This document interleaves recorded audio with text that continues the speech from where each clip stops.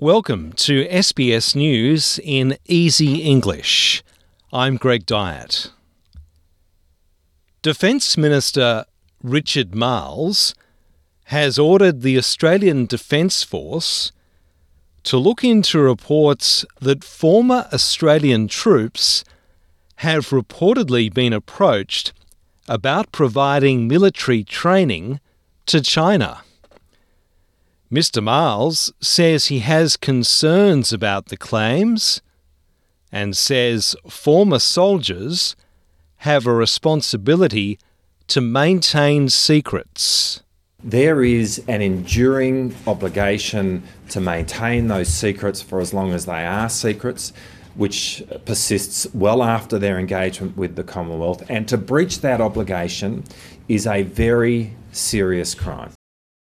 A ransomware group has begun posting client data stolen from Australia's largest health insurer on the dark web.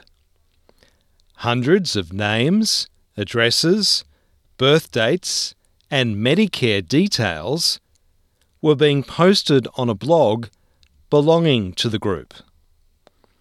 The hackers had demanded a ransom to stop them from releasing the data, but Medibank refused, saying it would not pay because that would encourage further crime. Shortly after midnight, the group posted the first lists.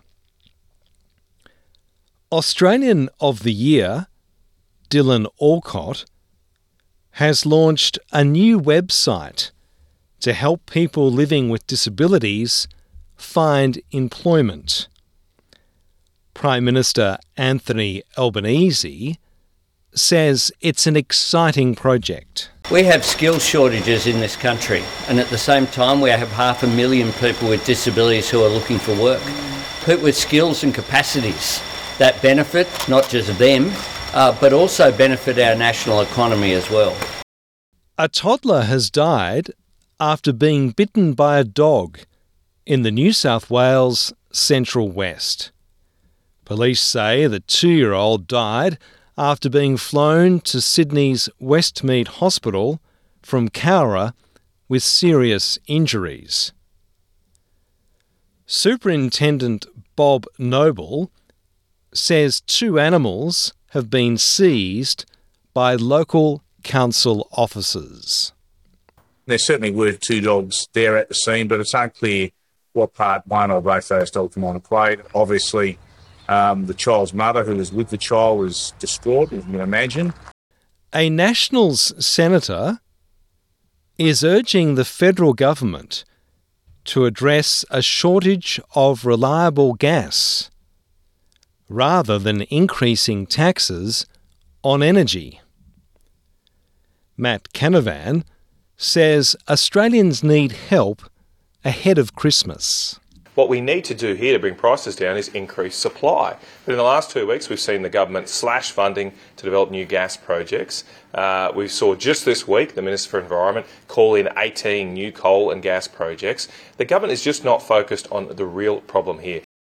At least 4 people were killed and a dozen more injured in a blast at a popular market in Nigeria's southeastern state of Anambra. A witness says the blast occurred in a section of the market that sells chemicals, leading to a fire in some shops. At least 12 people were injured as they ran to leave the market. A lottery player in Southern California has won a record Powerball jackpot after more than 3 months without anyone getting the top prize. The player receives a record $3.1 billion. I'm Greg Dyett, and that's SBS News in Easy English.